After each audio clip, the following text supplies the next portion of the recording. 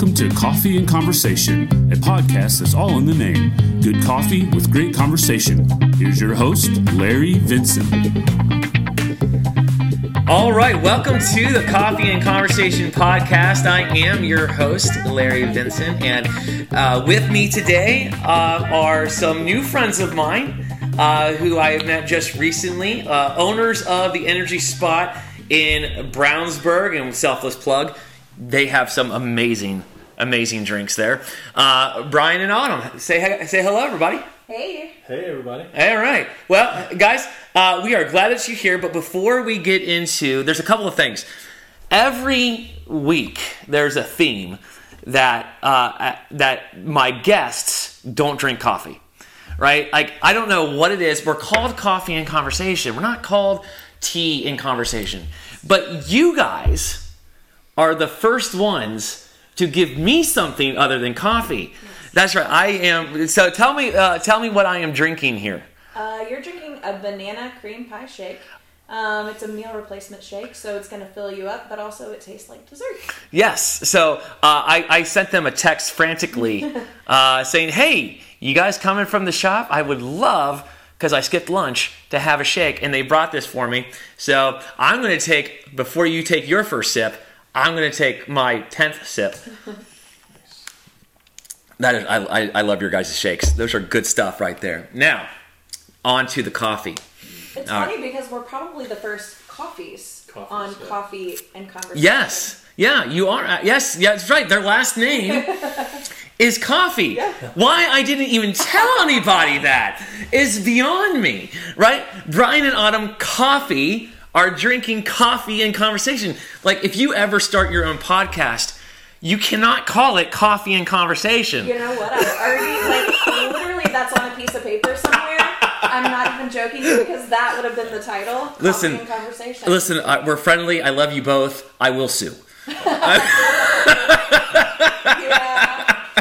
I'll have to come up with a new name for that one. No, look, we are so glad that you guys are here. And as always, mutual friends of ours, our coffee is supplied through Hoosier Warrior Coffee. This week we are enjoying Reveille Coffee. And unfortunately, I finished the coffee today. So this is the last of the coffee for the coffees. Right?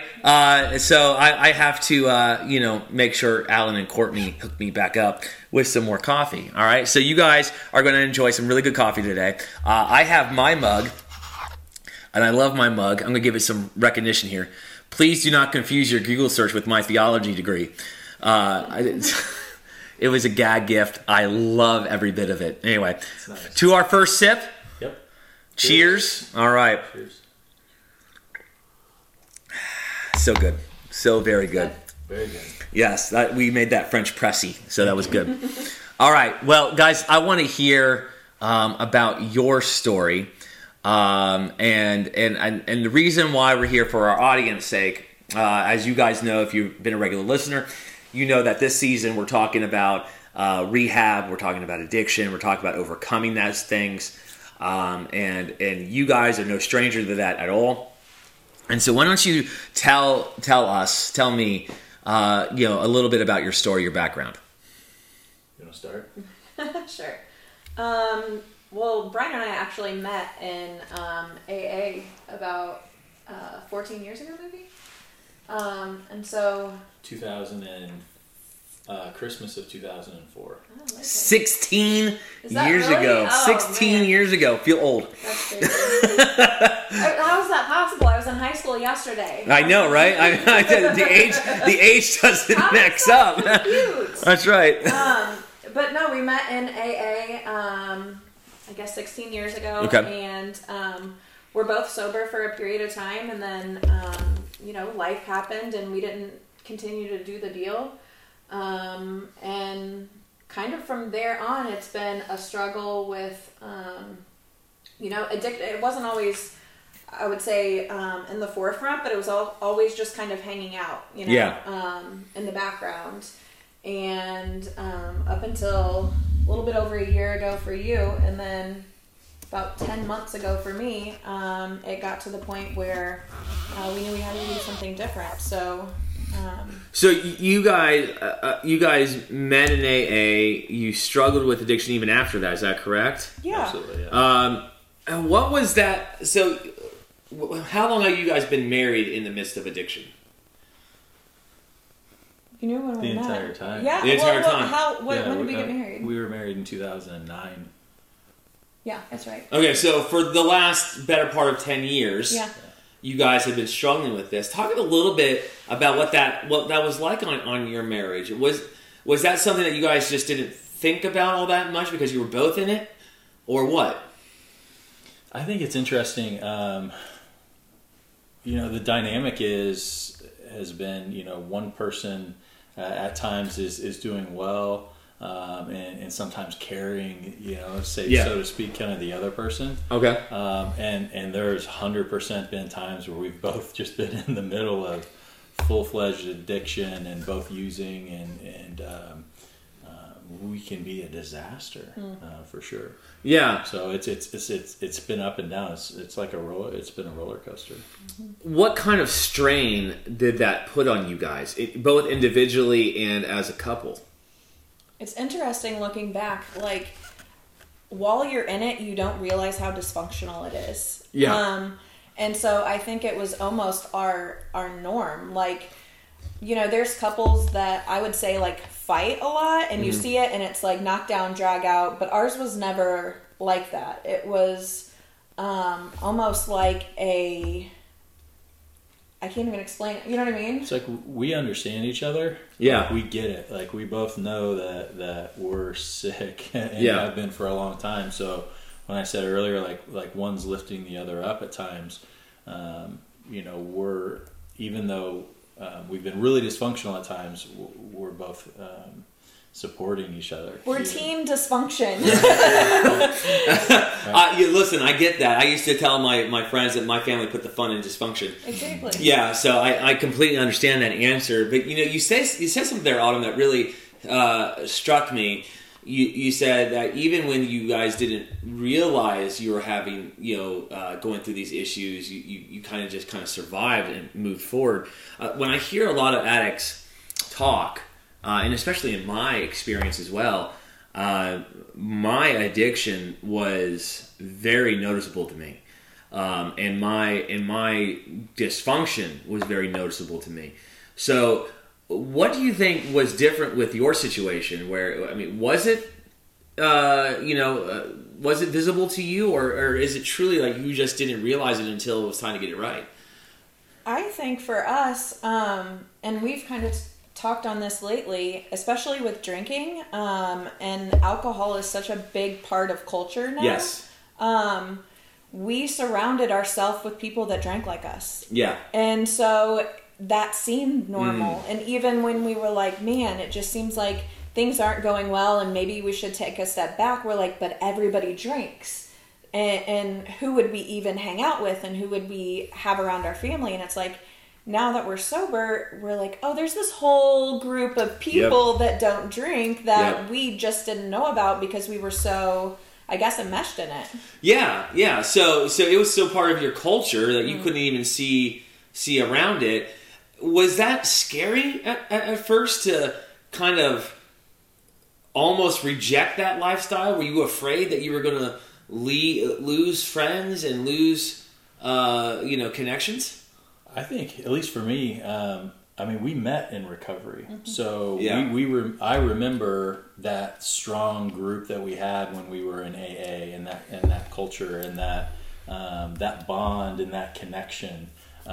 So I think it's there, but I think leaving where you are, even though it's dysfunctional, is so uncomfortable. You're almost scared to go back. Yeah. There's fear of what you're leaving because you're so immersed in it. Now, prior to you two getting together, how long prior to that was each of your addictions? When did they start for you as individuals? I remember walking into my first AA meeting at 18. Okay. I got a public intox when I was in college, and I got sentenced to one of those drug and alcohol deferral programs. Sure. it was the la la la la la la la, listening to all the information. That was my first exposure to it, and I had been drinking since I was 15. Okay. So it was really when it started for me. Okay. Was it, and if you don't have to answer this question, if you're not comfortable answering, was it just alcoholism for you? Not as in just as if that's not as bad, right? But was that your only addiction? For the most part, I would say yes. That was your big one. I experimented with other things, along the way. Yeah. But for the most part, booze was my thing. Okay. All right. What about you? I started off, it's like a progression in some people. He kind of stayed in one area, and I really didn't like the feeling of being drunk, honestly. Yeah. And so I think a lot of mine was depression, anxiety. How do I get rid of that? Yeah. And at a young age, the first time I tried any uppers, I was like, oh, this is what life's supposed to feel like. Yes. And so, whenever you don't feel good normally and you find something that makes you feel okay, right, you stick with it. Yeah. I mean, that's a total addictive personality, right? Mm-hmm. I mean, so for you, it was trying to find to fill a hole for sure that you had, right? Yeah. Was that your reason as well, or? I believe so. Yeah, I've never felt good enough. It's that whole of if I do this, or if I do this, or if I obtain this, or if I get more, then I'm going to get to a place where it's going to be like, I've arrived. Right? Yeah, right. And you never feel like you arrive, so you're numbing. I've always numbed myself with, any alcohol mostly. Yeah. That's huge. I mean, you two are speaking to a bunch of addicts right now, even though you have a very similar roots. It's for very different reasons. Yours is pressure, the pressure to perform. Mm-hmm. Yours is the pressure to feel, right? Yeah. and I mean that's pretty much every addict. Either like in my case, I relate more to Autumn in this. It was because I didn't feel love, I didn't feel happy, and I needed something to pick me up or to numb the pain that I felt. And there's so many addicts who are like that, but even in your case, I have so much pressure on me to achieve and to perform and to be perfect that I just can't live up to. I need to drink to cover that up. Right. And I think I mean, you guys are almost like a power couple of addiction reform. Teamwork makes the dream work. Teamwork makes the dream work. That is our family motto, and that got us through till this point. And now we're trying to do something positive with that teamwork versus staying in the problem. Now, before we get to the positive parts, I want to get an idea of your family life and how you made the dream work, quote unquote, in the midst of addiction while raising a kid. Now, I don't know what you want to share about your family and all that, so I'll leave that to you. But how did you get that to happen, to work out? Surviving is what I look back on a lot of the time we had. And I would say probably that first period of us having Ty, and most people don't know, or some people do, but our middle son has Wolf-Hirschhorn syndrome. So that's a pretty involved needs. He has a feeding tube. He's nonverbal. And he's 9 now and doing amazing. Yeah. But there was a point in time where that wasn't the case. And so I would say from the time he was born till the time he was about 7 maybe, we were so immersed in just caring for him and just surviving in that point. I would say there was not a lot of, if any, I don't know, there was no drinking or using, really. For a couple of years after. Yeah, I was about to say. And it was just survival mode. He was in and out of the hospital, and... But we're addictive personalities, so we can bond together and be straight lined, when we needed to be in that moment, too. Yeah, so this is the one thing people don't understand about addiction, personalities. Yeah. Is that you can be addicted to good things, all right? And when there is a purpose in front of you, you can bond together for that time. It doesn't mean that you've dealt with your addiction. Right. It just means that you're right now, you're putting it to the side so that you can do what you got to do. 100%. And at that point, I would say I was addicted to fixing the situation. Yes. Yep. And how can we, all my emotional and mental energy was into him. But after we had a sister, it was like things slowed down a little bit. He started getting a little bit healthier, and there's a whole host of emotions that go along with not dealing with having a child with special needs. Mm-hmm. And so that after I had my daughter, I had a horrible postpartum. And so that's when it kind of just came back full force for me. Okay. I wasn't eating, I wasn't sleeping, and Ty wasn't sleeping, my daughter wasn't sleeping, so therefore I wasn't sleeping. Right. I was like, if I'm not going to sleep, yeah, might as well not really sleep and get stuff done during the day. Right. So, my addiction came back full force there. It was survival mode again. So then when did yours come back then? And why do you think it did? It was the same time. You started drinking again pretty heavily. When was that? That was This is COVID. Well, I was pretty into it, and so then you had to get healthy. Yeah, correct. I was healthy while you were very sick there. And then I would say right before you went, we moved to Wisconsin. That was Wisconsin. Yeah. Correct. Yeah. Yeah. And it got real sick again. Yeah. Yeah. A lot of beer in Wisconsin. There is a lot of beer in Wisconsin, but for us too, it's always okay. We're gonna change of scenery. We always run away, right? Yeah. And in that moment, it was the promotion for me. Yeah, it was the thing I'd been working like 9 years for, to get that promotion, get that call up to and take over that office, and it was that validation I was seeking. And I hated him for it. Of course. And so it's like you get there, and then okay. Right, still that hole still wasn't filled, right? Yeah, exactly. Yep. So, I know how this works, right? And then that's when the booze crept back in. It's funny because Heather and I, when we were first married, I stopped at nothing to become a pastor and ended up moving to Minnesota. With my wife being angry with me too. And it was escape. Right. Every time something would go wrong, because I didn't want to deal with the actual problems, I wanted just to fix. I just wanted a fresh start. Right. I mean, how many times do addicts say, "I just want a fresh start," right. And yet their problems follow them wherever they go. Maybe it's not the location, but let's try it one more time. Let's try it one more time. This time. I mean, Heather and I, we moved 9 times in like 11 years. I lived in the same house from the time I was born until the time I moved in with him. And it was the same way. We moved 9 times in like 9 years. Yeah, 9 or 10 years. Yeah. And so, for us moving up to Wisconsin, he was going towards something, and that was that promotion. But for me, it was leaving my family. Yep. It was leaving the support I had with a kiddo with special needs. Yep. Doing the doctor thing all over again. We have to reestablish doctors. We have to reestablish schools. It was highly stressful. Yep. And then, and I think that was something for me that I always struggled with is he always had work to go to and get away from it all. While I got to sit, and me with my mind is not, it's not a good thing. My mind is not a good place for me, especially, with not a lot to do. Right. So I didn't have a purpose. I didn't have a passion. Yeah. And I really struggled up there.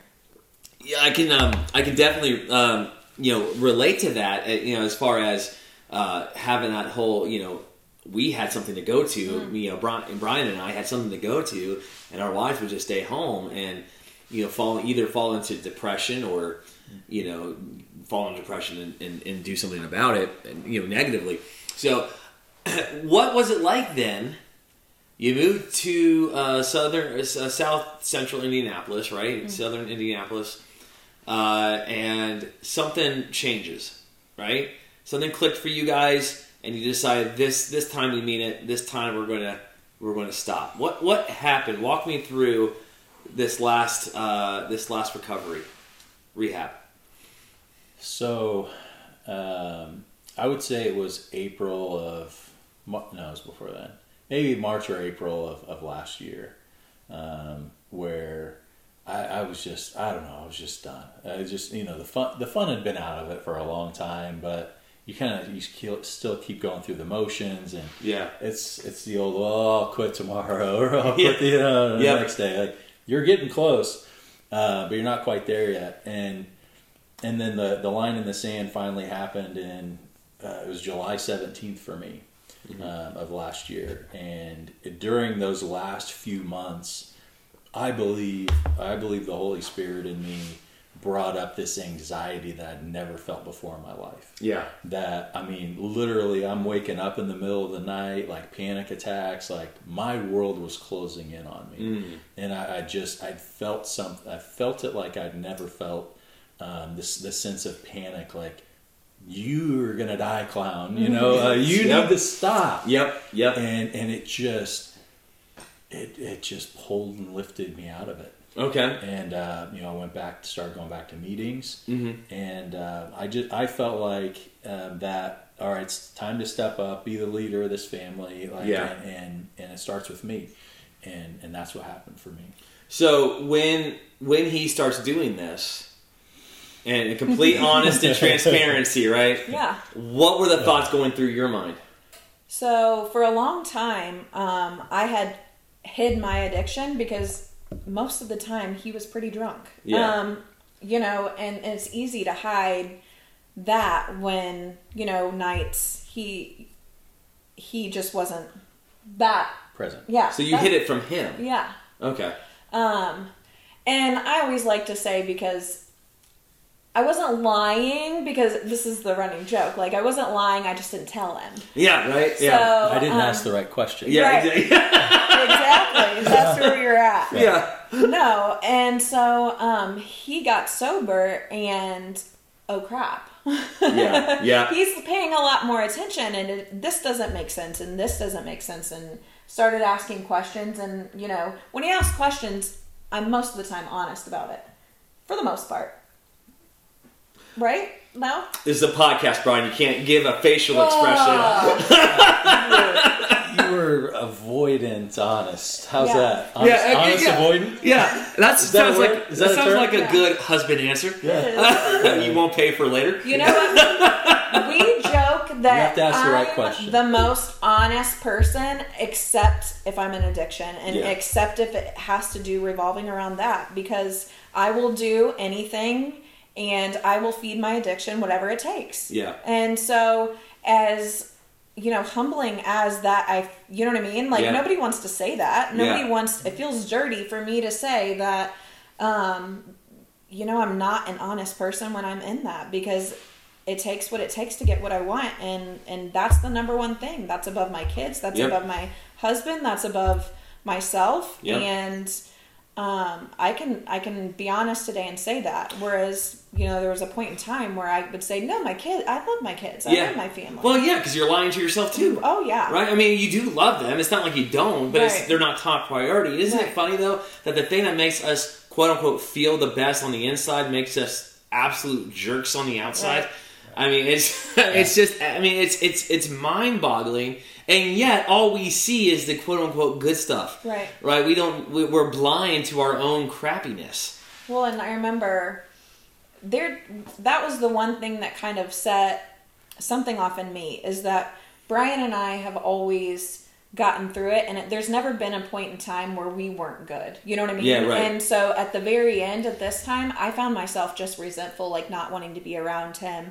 And I'm like, oh, crap. Yeah. Like, it's not good with us. And so I remember him looking at me and just seeing that look of disgust. Yeah. And I said, I know you hate me right now, but just know that you can't hate me more than I hate me. Oh, wow. And I was at a point where I just didn't like who I was. Yeah. But a lot of times when you're in addiction and you don't like who you are and you feel guilty, what's the only way to not feel guilty? More drugs. And so it's this horrible circle. So right. It was about a week before Christmas. It was a week before. Yeah. 17th, 16th. It was a week before Christmas, and I just knew. I knew it was the end, and I was ready. That's great. And so I went to a place in Texas, and for 5 weeks. And, you know, it's interesting putting my family through all of that. And the first thing I thought of, and the reason that I, you know, because there's always a reason why you can't go get sober, you know, this or this or this. Oh, yeah. Yeah. Oh, yeah.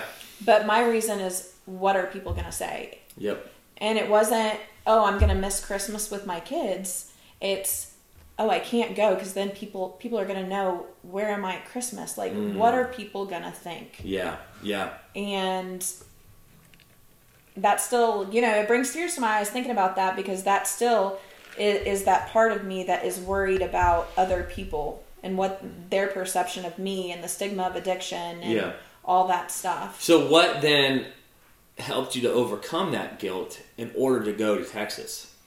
I think it was more just, you know, I knew, you know, deep down, like, and I knew deep down, like, it didn't matter, because I was going to keep getting worse, and what were people going to say then? Yeah, yeah. And it meant more to me to be okay for my kids. Yeah. It deep down it did. I knew I'd been to treatment before. I knew it was going to help one way or the other. Yeah.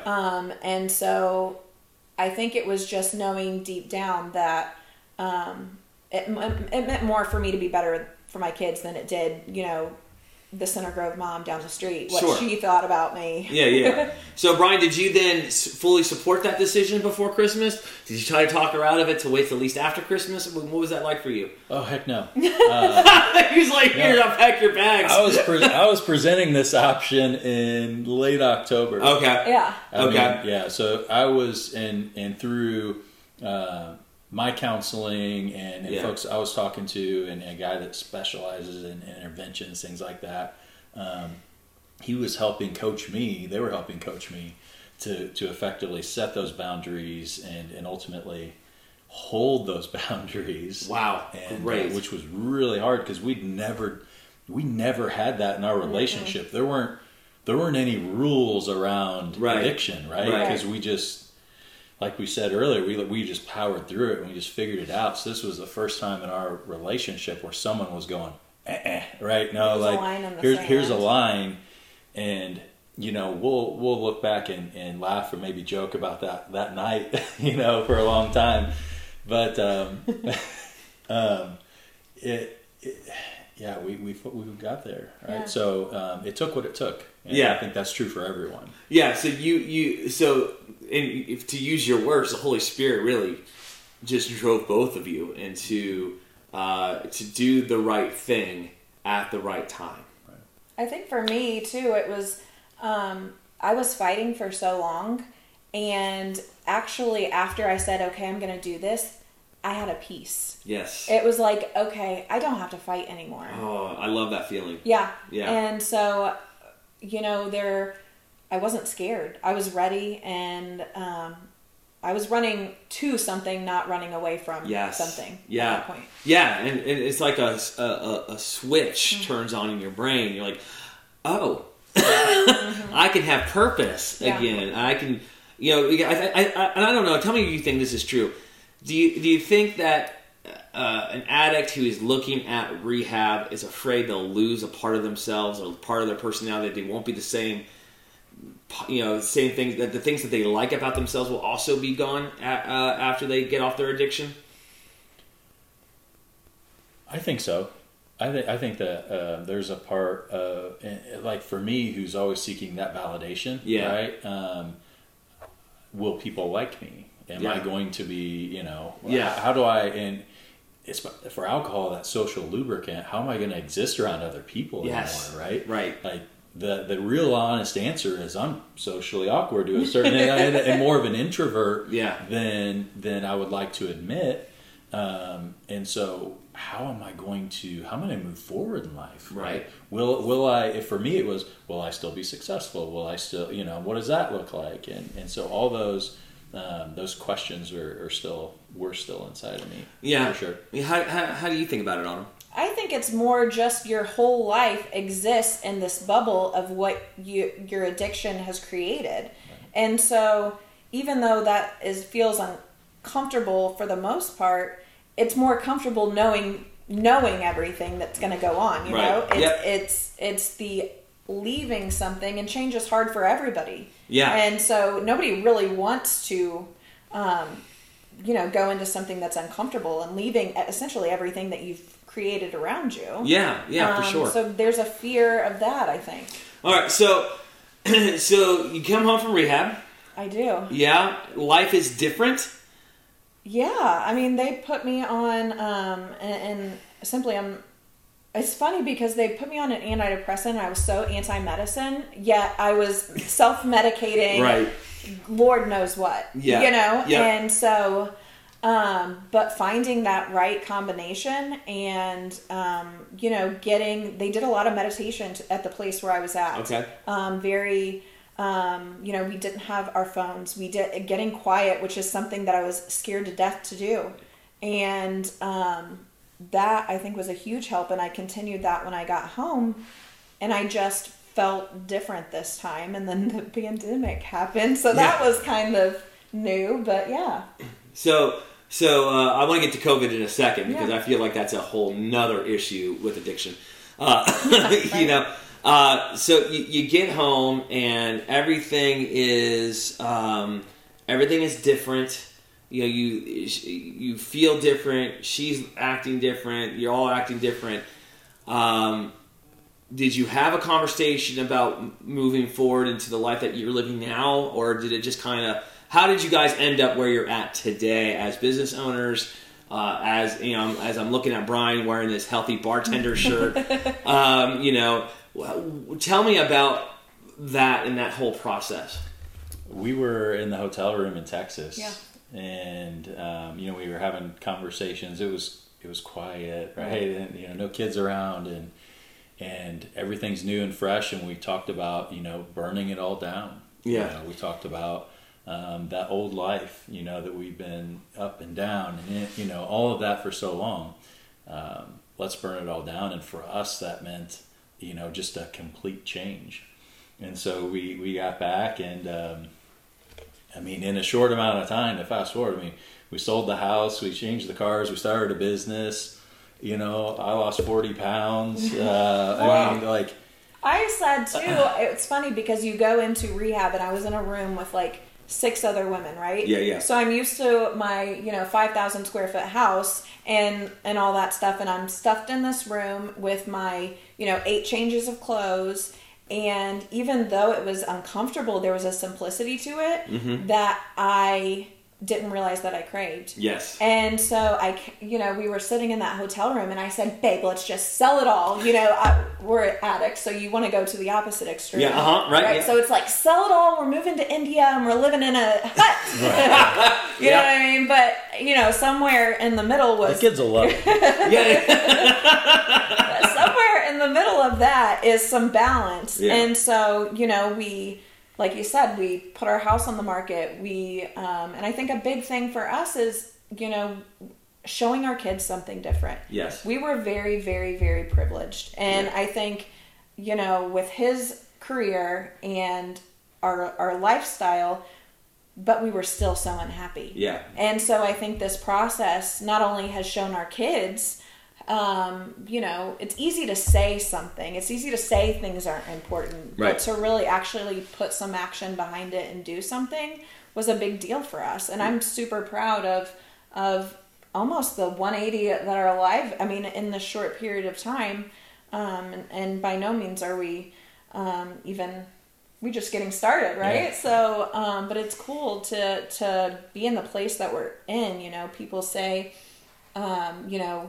a year from now, it's going to be a year from now. Are you going to be stuck in the same place, or you can do something different? Yeah.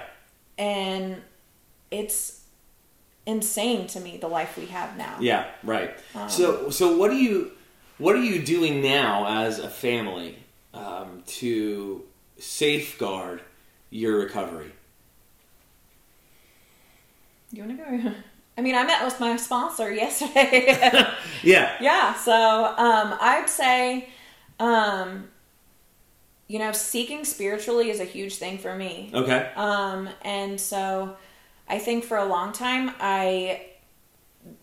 religion itself, I kind of shied away from. Sure. And so this for me is a place where I'm 100% honest of who I am, of what I feel, and for me to say, you know what, I don't know what I believe, but I'm seeking. And so, you know, we have a couple mutual friends who, and so people that will say, you know what, I love you where you're at, and ask all the questions that you want. And so, for me, that is finding my spirituality.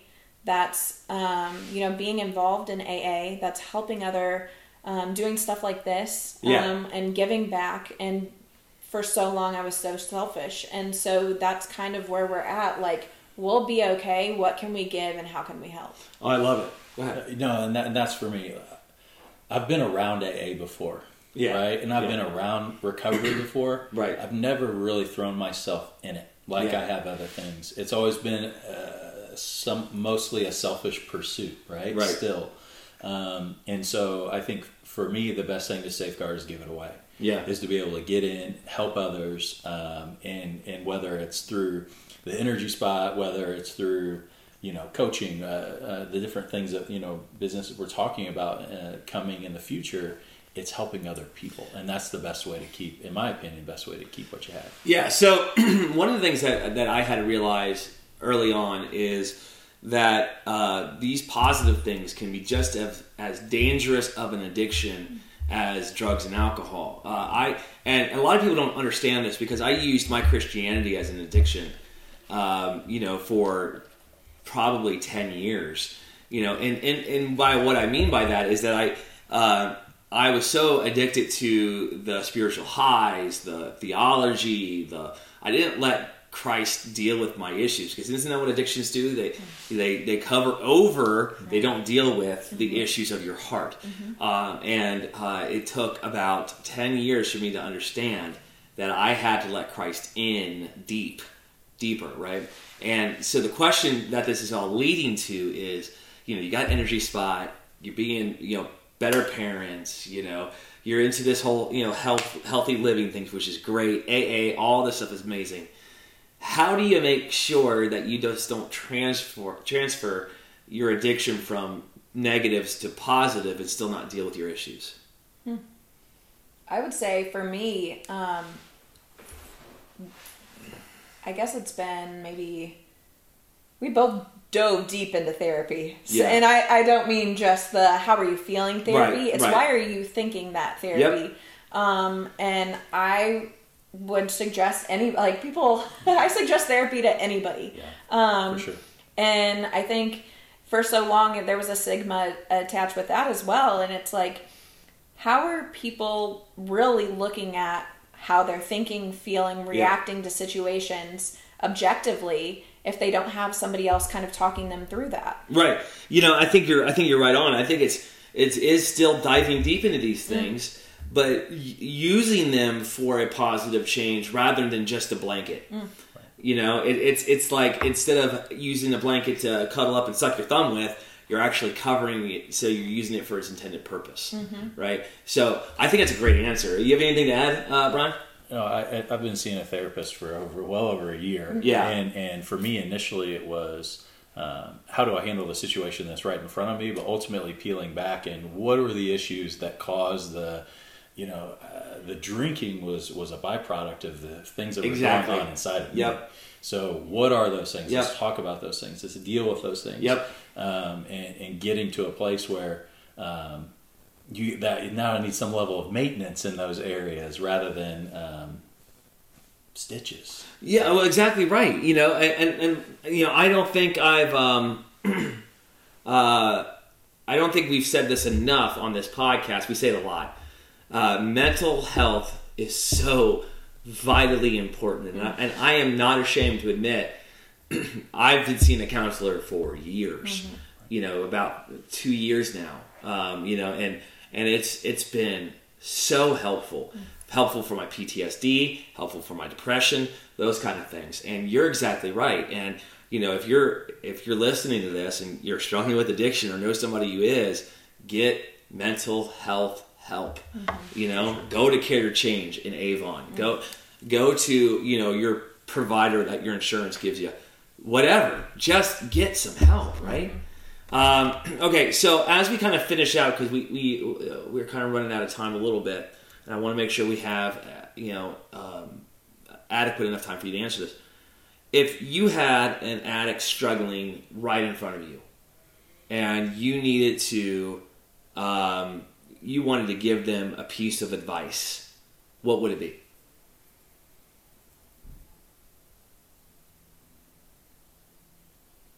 You're not alone.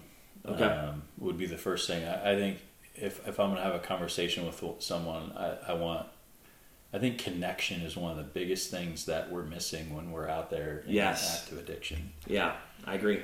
So getting that feeling of you're not alone, there are others, there's a solution, there's help. Not everybody wants to hear that right away, but I think maybe that's the first wall that you have to break through to get some level of, to get an audience with someone. There are people who understand your struggle and your addiction. Mm-hmm. Definitely. For sure. Yeah, what about you? I was going to say that something similar. Like for me, people ask me, why do you speak out about addiction? Aren't you embarrassed?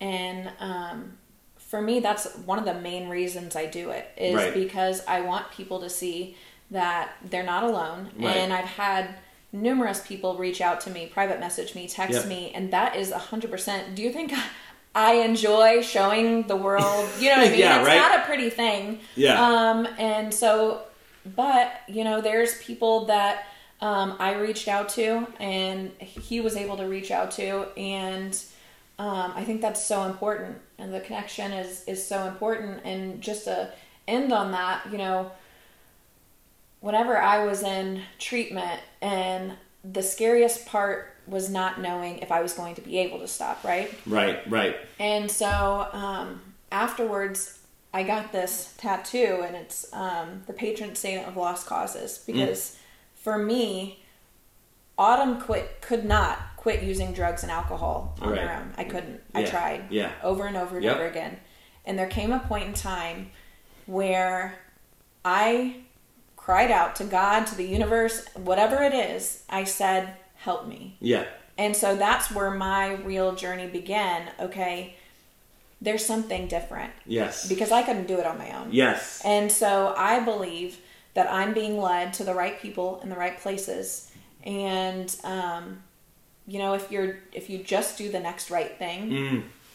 Yeah. If the only thing I do today is I don't pick up a drink or a drug, and that's a good day for me. Amen. Because everything else will fall into place is kind of how I feel. Yeah, and I completely agree with you that God puts the right people in the right place, the right time, and hopes that we listen and that we connect. Community is so vital. That's why we have CTP, why we do these things, because we want to offer community to people, right? So, guys, I want to thank you so much for being a part of this. This has been fun. This has been fun for me. Yeah. And promise me, if you have a podcast, you will invite me on, and we'll have some fun together. For sure. All right. Well, if guys, thanks again for listening. If you would like more information on Community Transformation Partners, you can go to our website, communitytransformationpartners.org. You can email me, Larry, at communitytransformationpartners.org. Our podcast is brought together by people who lovingly support and donate to the cause. If you feel led to donate to us, you can go to communitytransformationpartners.org/donate to find out more. Guys, thank you so much. We will see you next week. As always, peace, love, and soul.